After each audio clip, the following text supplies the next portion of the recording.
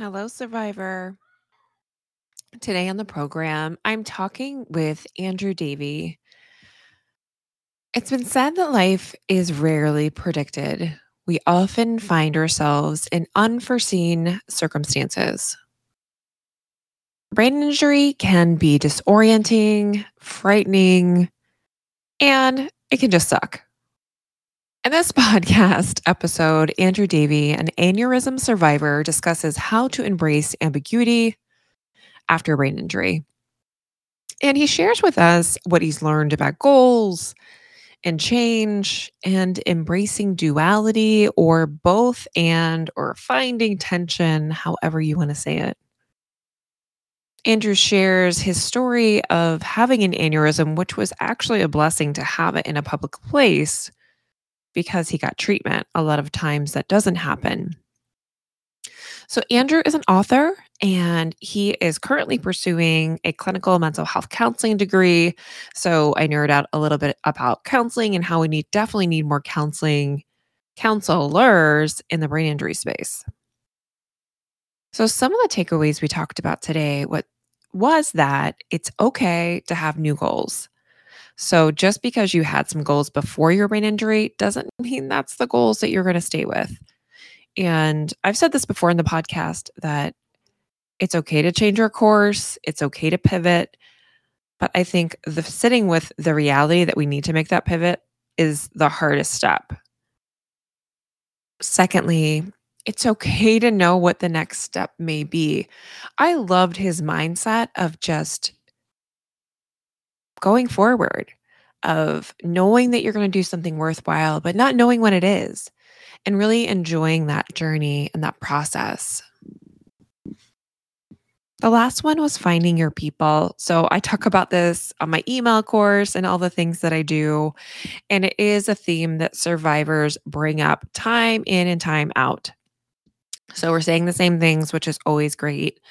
But he talks specifically about his experiences in survivor groups and how that was really helpful for him. So at the time of this recording, it is June. I'm having a vacation coming up. So I have one more survivor story coming at you next week, which is a really good one. They're always good. They're always wonderful because my survivors are awesome. Also, it's trauma month. So I'm a trauma expert. So I wanted to do something on trauma because it's trauma month. And I also have a vacation coming. So I might drop an episode while I'm on vacation and not really promote it much, just to know that I may not be available if you have questions about that until July. But I'm wondering before that, before I develop whatever you want to hear about trauma, to send me a message. So I'm on Instagram a lot, so you can just slide into my DMs and send me a DM and say like, "Hey, you said you were, going to do a episode on trauma. This is what I have a question about. This is what I want to know." And if you leave me a voice message, I might feature it on the podcast if you're okay with that. By the way, not a requirement, but if you want to, you totally can. So let me know. I want this to be a two-way conversation between you and I. There's no assistant on my DMs. It's just me. So I will answer you. All right. So let's take a listen to this wonderful survivor. Hi, everyone. Welcome to the TBI Therapist Podcast. I'm your host, Dr. Jen Blanchette, where we explore the heart of brain injury.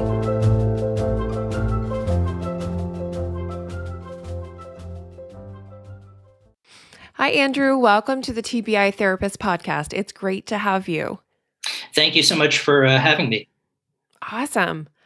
Well, I'm just going to kick it off to you and ask you to tell me the story of your brain injury.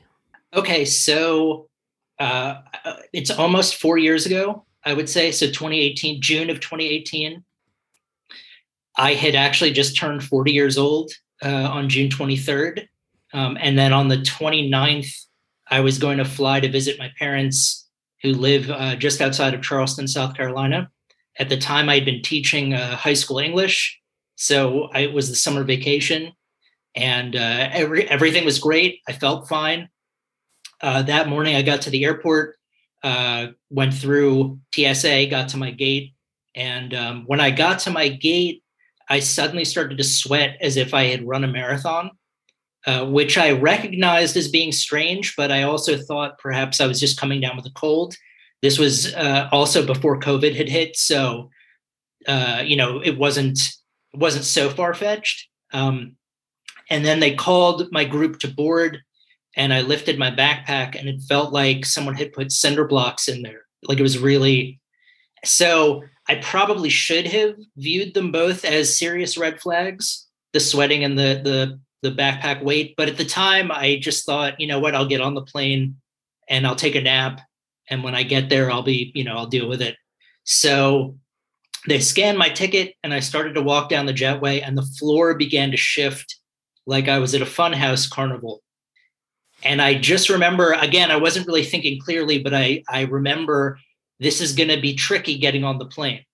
And then fortunately, I fell on the jetway. I didn't get on the plane. And because it was at the airport at around 8 a.m, first responders got to me very quickly. Someone said, don't move. And I remember I didn't move. And then the next thing I remember saying was, I can't miss my flight, because I was really concerned that my parents would be worried. Although it's a good thing I did miss my flight, because I had had a ruptured brain aneurysm. So all the pieces of the puzzle sort of fell into place. If I'd gotten onto the plane, things wouldn't have been good. And they immediately took me to a hospital in DC, which I had found out later was like an excellent trauma center. So again, more good fortune. I had filled out the emergency contact information for the airline. So JetBlue called my parents, said that I'd missed my flight, that I'd had an accident. I don't think anyone knew what the details were. And then later on, while I was in surgery, the team of doctors, somebody found my cell phone and saw a bunch of missed calls, ended up calling my parents and alerting them. So my family came up to Washington, D.C. So yeah, I'd had a pretty bad, what probably should have been lethal, brain aneurysm that put me in the hospital for about 5 weeks. 3 weeks I was in intensive care. I have no memory of it. I've seen like cell phone videos of me sitting up in bed and eating, Jell-O. And then I regained cognizance around week 3 when I was in rehab, and I was sort of in the clear. But that was sort of the first couple of weeks. I think one thing that I think for a lot of people, the recovery process is split between more of a physical recovery and then more of an emotional recovery. So for me, the physical recovery happened within the first year, I would say. So when I got out of the hospital, I needed to walk with a cane, and I had double vision, so I wore an eye patch. And within the first 9 months, I was sort of able to walk without the cane. My vision came back to a certain extent. It's still not 100% today, but it's sort of manageable. Like if I turn my head, I need to wait for my vision to settle. I'm sort of like a human bobblehead, and my balance isn't very good. But I've sort of adjusted to incorporate, like, when you're going downstairs, remember that you're not going to have the best. So the physical recovery happened pretty much within the first year, but then it took a lot to adjust emotionally to the fact that this was going to be so many new experiences and such a new way of living that I would need to recognize. So that would probably be the biggest, because you had suggested before to think about advice to give to people or ways to look at it. That's probably the biggest adjustment, is recognizing that I was always under the impression that at some point I would go back to feeling like how I had before the aneurysm. Like somehow I still live in the same apartment.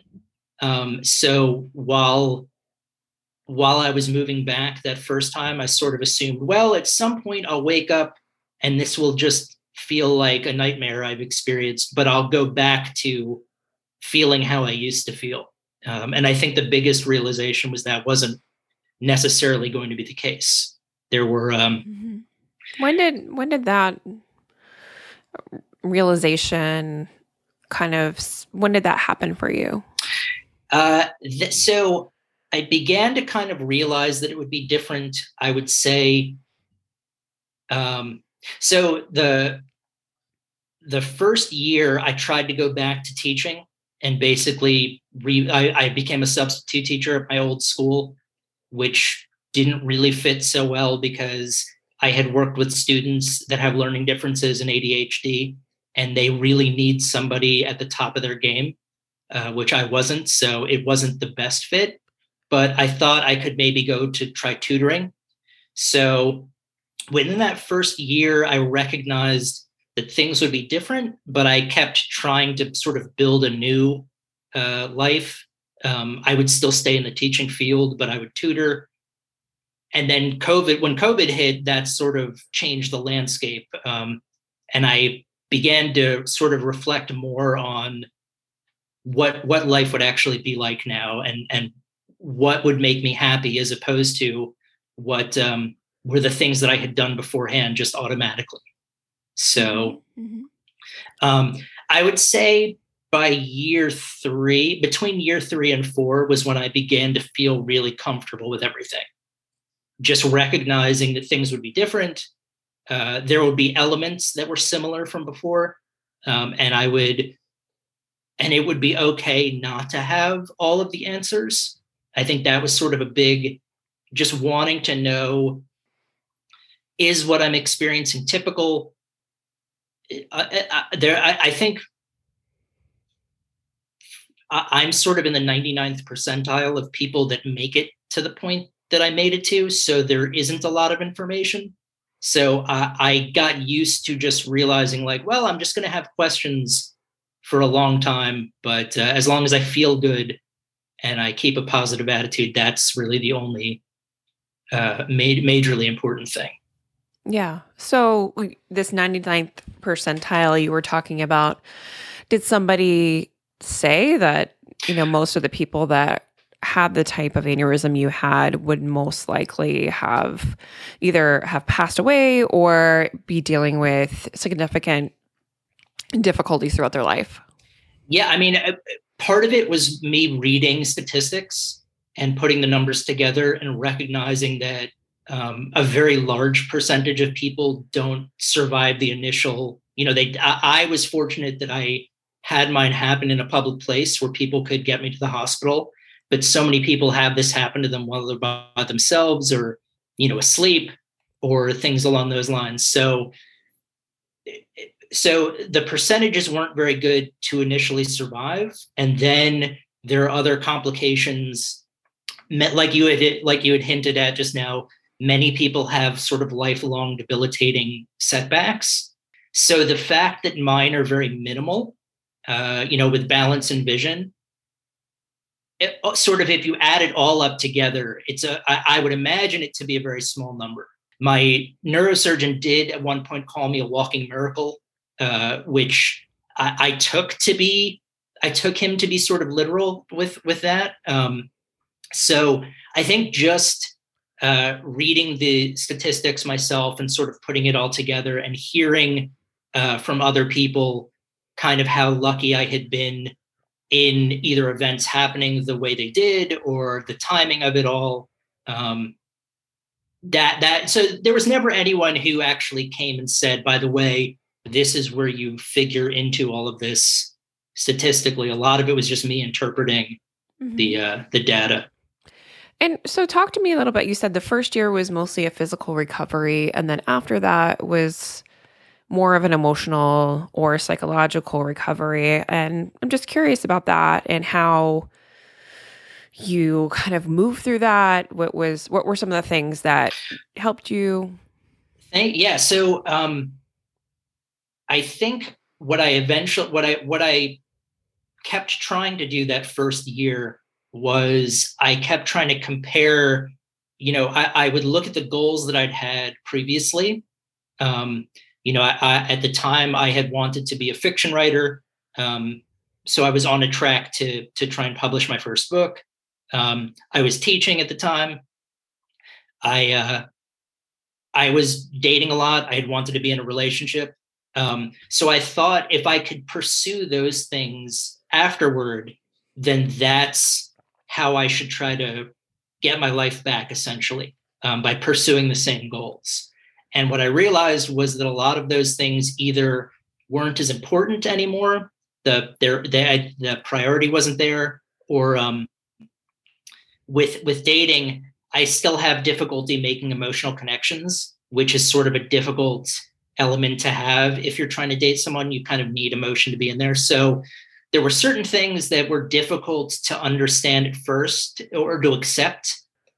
And a lot of it was sort of like just with time. I was fortunate that during COVID, I moved back in with my parents. So I didn't have to think so much about day-to-day obligations. I could just sort of focus on continuing to recover.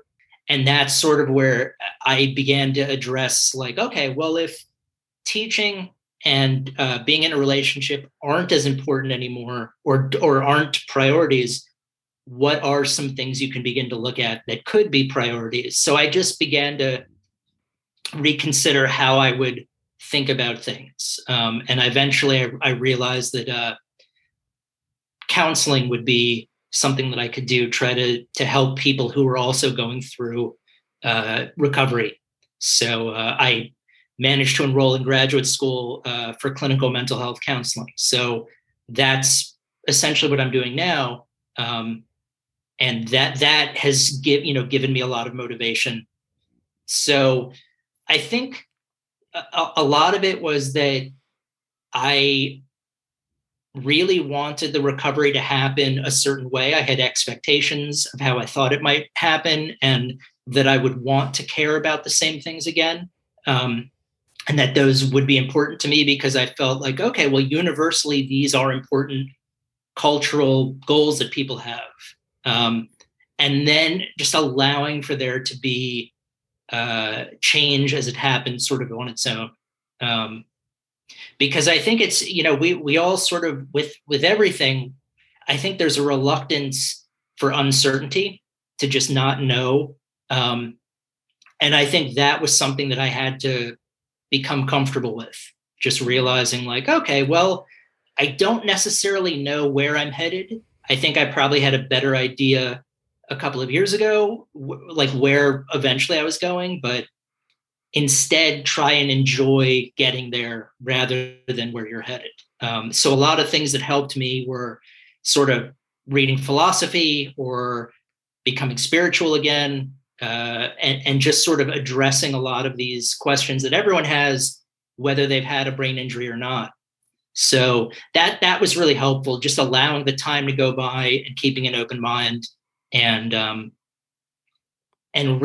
just sort of realizing like where everything fit in, and that this was just going to be another phase of my life, as opposed to a difficult moment that would be overwhelming.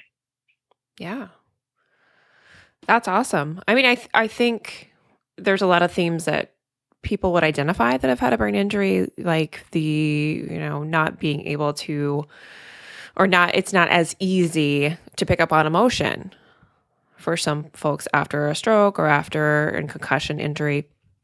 And I think a lot of people resonate with that, about not quite feeling or understanding that emotional component as well. And then I think what you said just now about this pivot and this mindset shift regarding ambiguity, that embracing ambiguity and just being like, okay, like I'm just going to let things unfold how they will. And I wonder if there was a pivot for you when that started to happen, when you noticed that happening. Yeah, absolutely. I mean, I think. Hi, everyone. Just interrupting your programming a little bit. It's Dr. Jen here. I wanted to let you know about my new email course. So I developed an email course in the past couple months just to give you kind of my basics on concussion and brain injury recovery.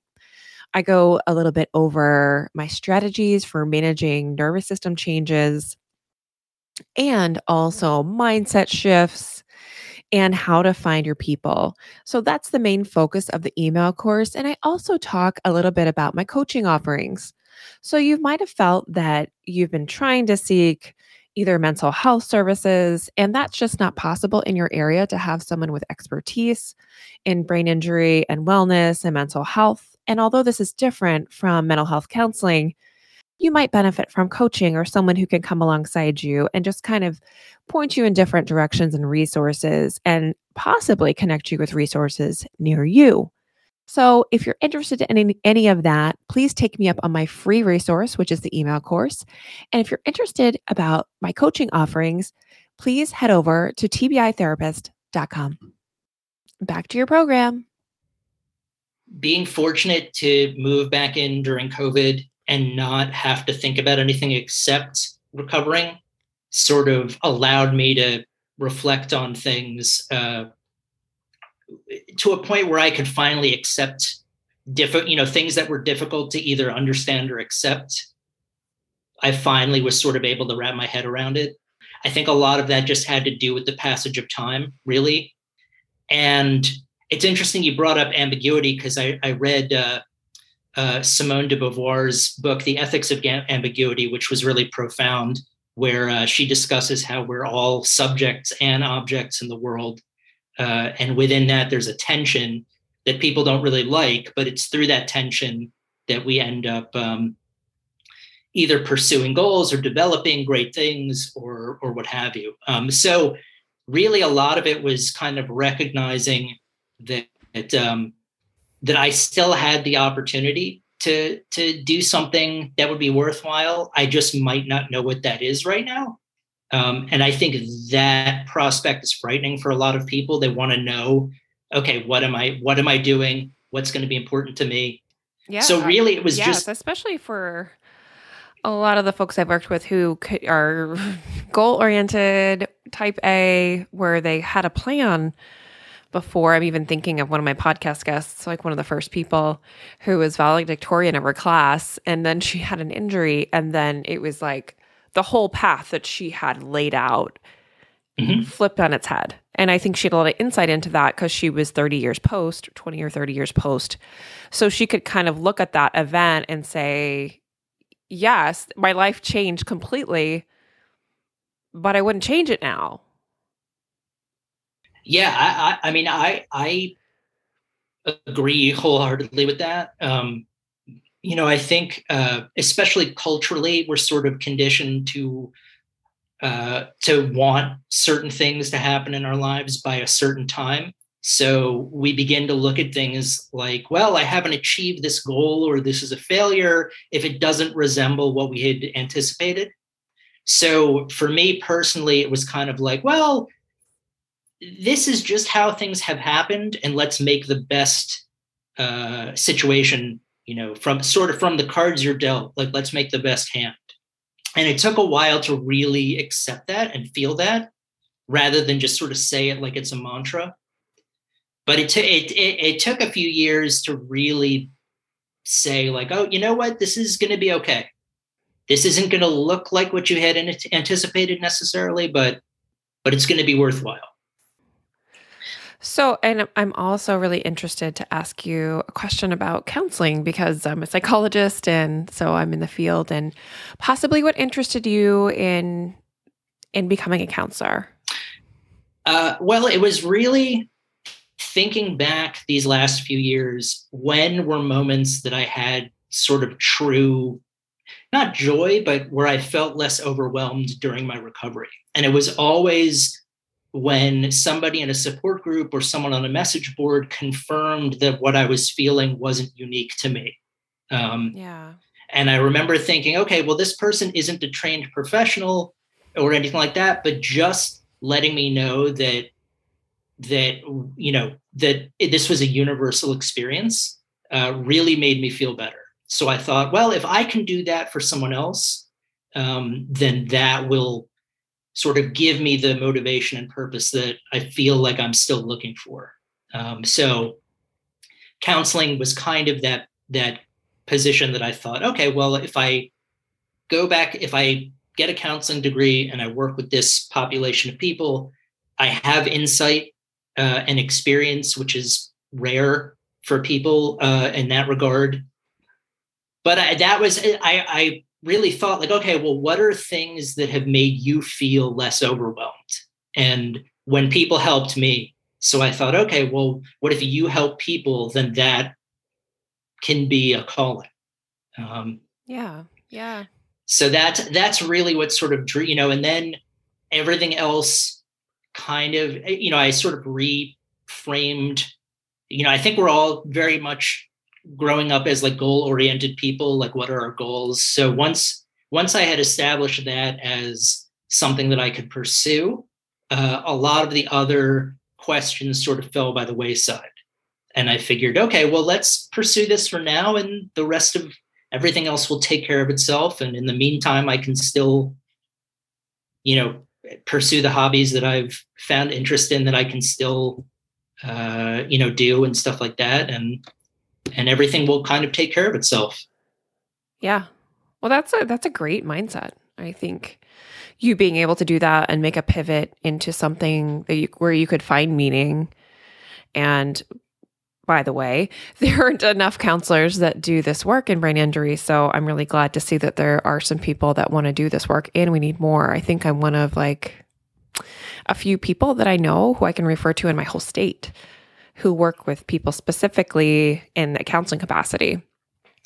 Yeah, there's the professors that I've had have all been great so far, but they also understand that there's a vacuum that needs to be filled with all of the current students. And I mean, with every population, specifically with people who've had brain injuries, but they're sort of eager to get us out into the workforce, as soon as possible to fill that void. Yeah. I would just say go slow for yourself. Oh yeah. No, don't. Yeah, no, it takes a while to know your own capacity. I find even without a brain injury, just like your counseling capacity. Sure. Yeah, no, I'm not to cut you. I'm in no rush. Good. I think your training is a good place to kind of work that out and feel it out a little bit. Awesome. Well, I was just wondering, so any other like specific or tangible tips? I know you said, maybe there were things that helped me felt me. Okay. Start over, Jen. There were some things you mentioned that made you feel less overwhelmed. I'm wondering if you could share some of those things.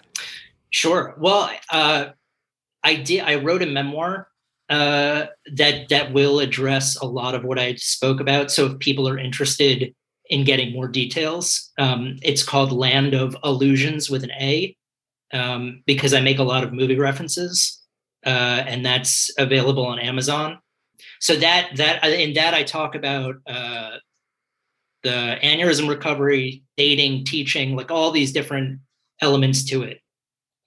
I think what really helped was a lot of times learning how to articulate to other people what I had been, because again, I'm really fortunate. My friends and family have been and continue to be really supportive.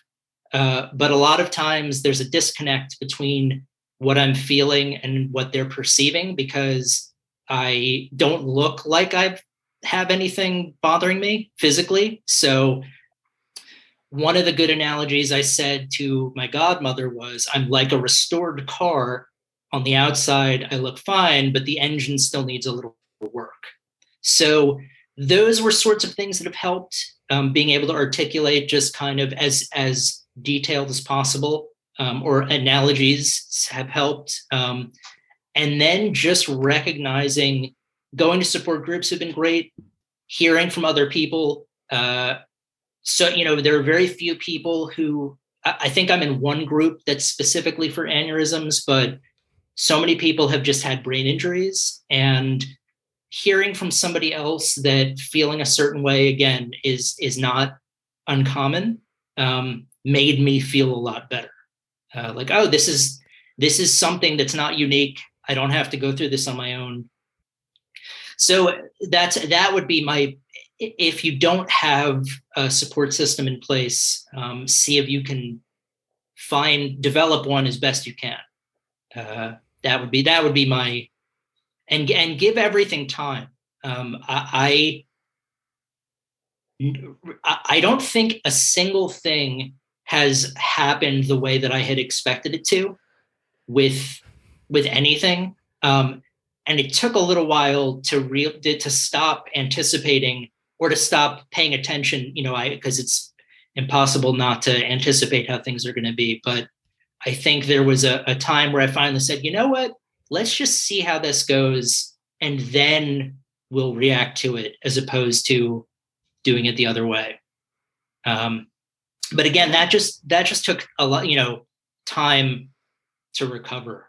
I think allow one of the other. I used to have Post-it notes written all over the place because I would need the reassurance. Like I would have things like Rome wasn't built in a day. And one of the things, as funny as it sounds, I used to think about the lyrics from a song by Paula Abdul called Opposites Attract, where she would say, I take 2 steps forward, I take 2 steps back, we come together because opposites attract. And that's when I would remember, oh, that's right. Recovery. You're taking me back to the days where I was singing in the hairbrush. Sure. Paula Abdul. Yeah. And let's not forget MC Scat Cat, who was her partner in crime on that song. But that would remind me, oh yeah, recovery is not linear. You're gonna take 2 steps forward, and then you're gonna feel like you're taking 2 steps back, and that's okay. I think that's the biggest. People want to hear from somebody else, like, no, that's fine. This is how it goes. You're not doing anything. You're not doing anything wrong. Well, and I think it's juxtaposed to being goal oriented, right? If you're goal oriented before and you're like, okay, I work here, like I go to school and then I get a degree in English and then I get my first job and then there's what's linear, right? With brain injury recovery, okay, well, today I was able to, work on the computer for an hour. The next day might be 3 hours. The next day might be no hours. And then it's hard to see a linear progression for a lot of folks to know. Sure. Where's this going? And so I think the frustration can build up regarding not seeing. But I think if we drew a line, eventually we would see that it is linear. It just day to day doesn't look linear. Right. It's sense? It's like a spiral. That's how I. And it's harder to measure emotional recovery because there aren't clear indicators. Physically, I needed the cane, and then after a few months, I didn't need the cane, and that was easy to chart the progress. But few of the emotional recovery indications are clear. Right. So good. I mean, I just think. It does the time. I think you talking about time, that it takes time, and being patient and compassionate with yourself regarding that time is one of the messages I frequently tell people. It's like, your body's carried you through a really difficult experience. Your brain has carried you through something traumatic. Let's just love it through this. But I think it's hard to do that. It's when there was a period of time where I taught when I was abroad. And I remember one of my friends said to me, it's really difficult to keep things in perspective while you're still going through them. Sure. And I remember thinking, wow, that's so profound.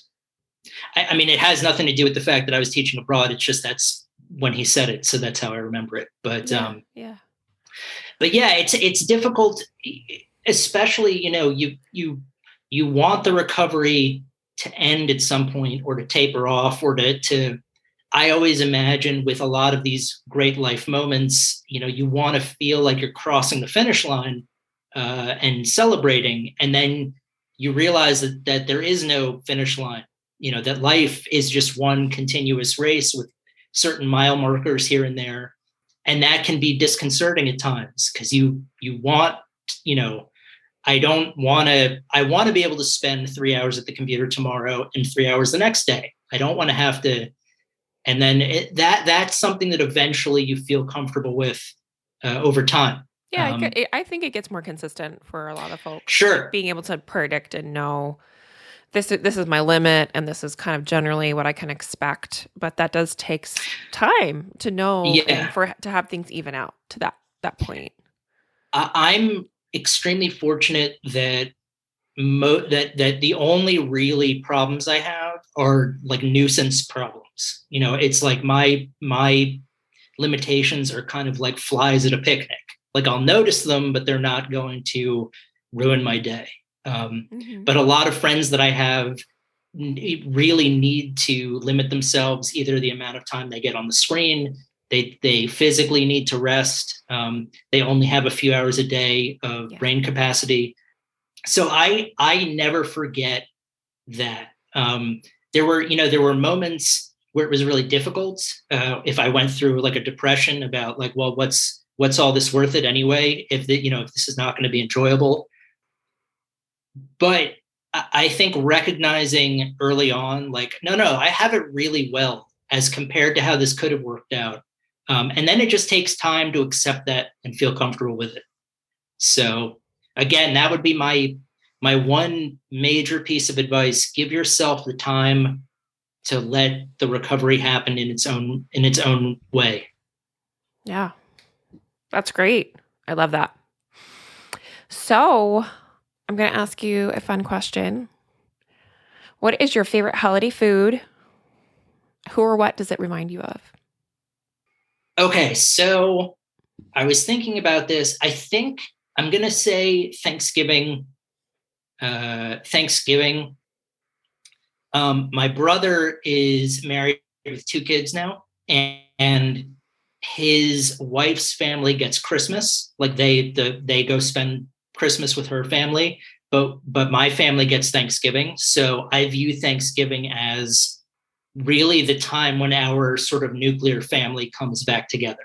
And my brother is an excellent cook, so he makes the dinner, and the whatever seasoning he puts into the turkey is dynamite. So I have to go with, and my sister-in-law, his wife, bakes, she'll make like apple pie and pumpkin pie. So I guess I'm kind of cheating by saying this Thanksgiving dinner collectively. But I agree, because I think everything goes together. Like it's like you can't have the turkey without the stuffing, without the gravy, without the, sweet potato. Right. In the South. Oh yeah, no. I think last year he may have done sweet potatoes, which is phenomenal. But yeah, collectively, I think the Thanksgiving experience, what it symbolizes, that our family's coming together, and then he's just a dynamite chef. So awesome. I'm more than happy to put that as my answer.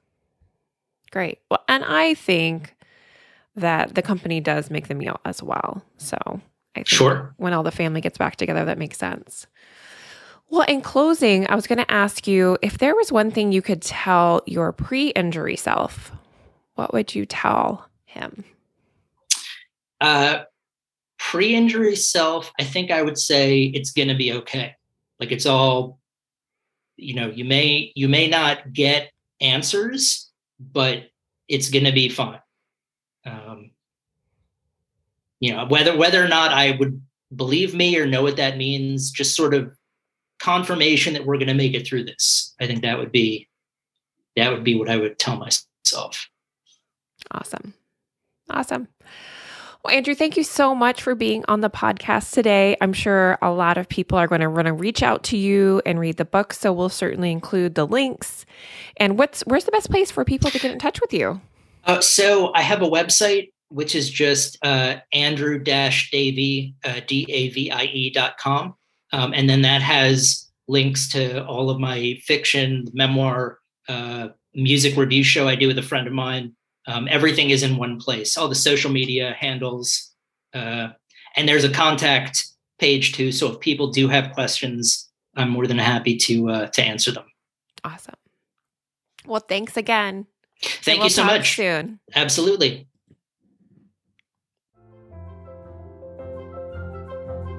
Thank you for joining us today on the TBI Therapist Podcast. Please visit tbitherapist.com for more information on brain injury, concussion, and mental health. The information shared on today's podcast is intended to provide information, awareness, and discussion on the topic. It is not clinical or medical advice. If you need mental health or medical advice, please seek a professional.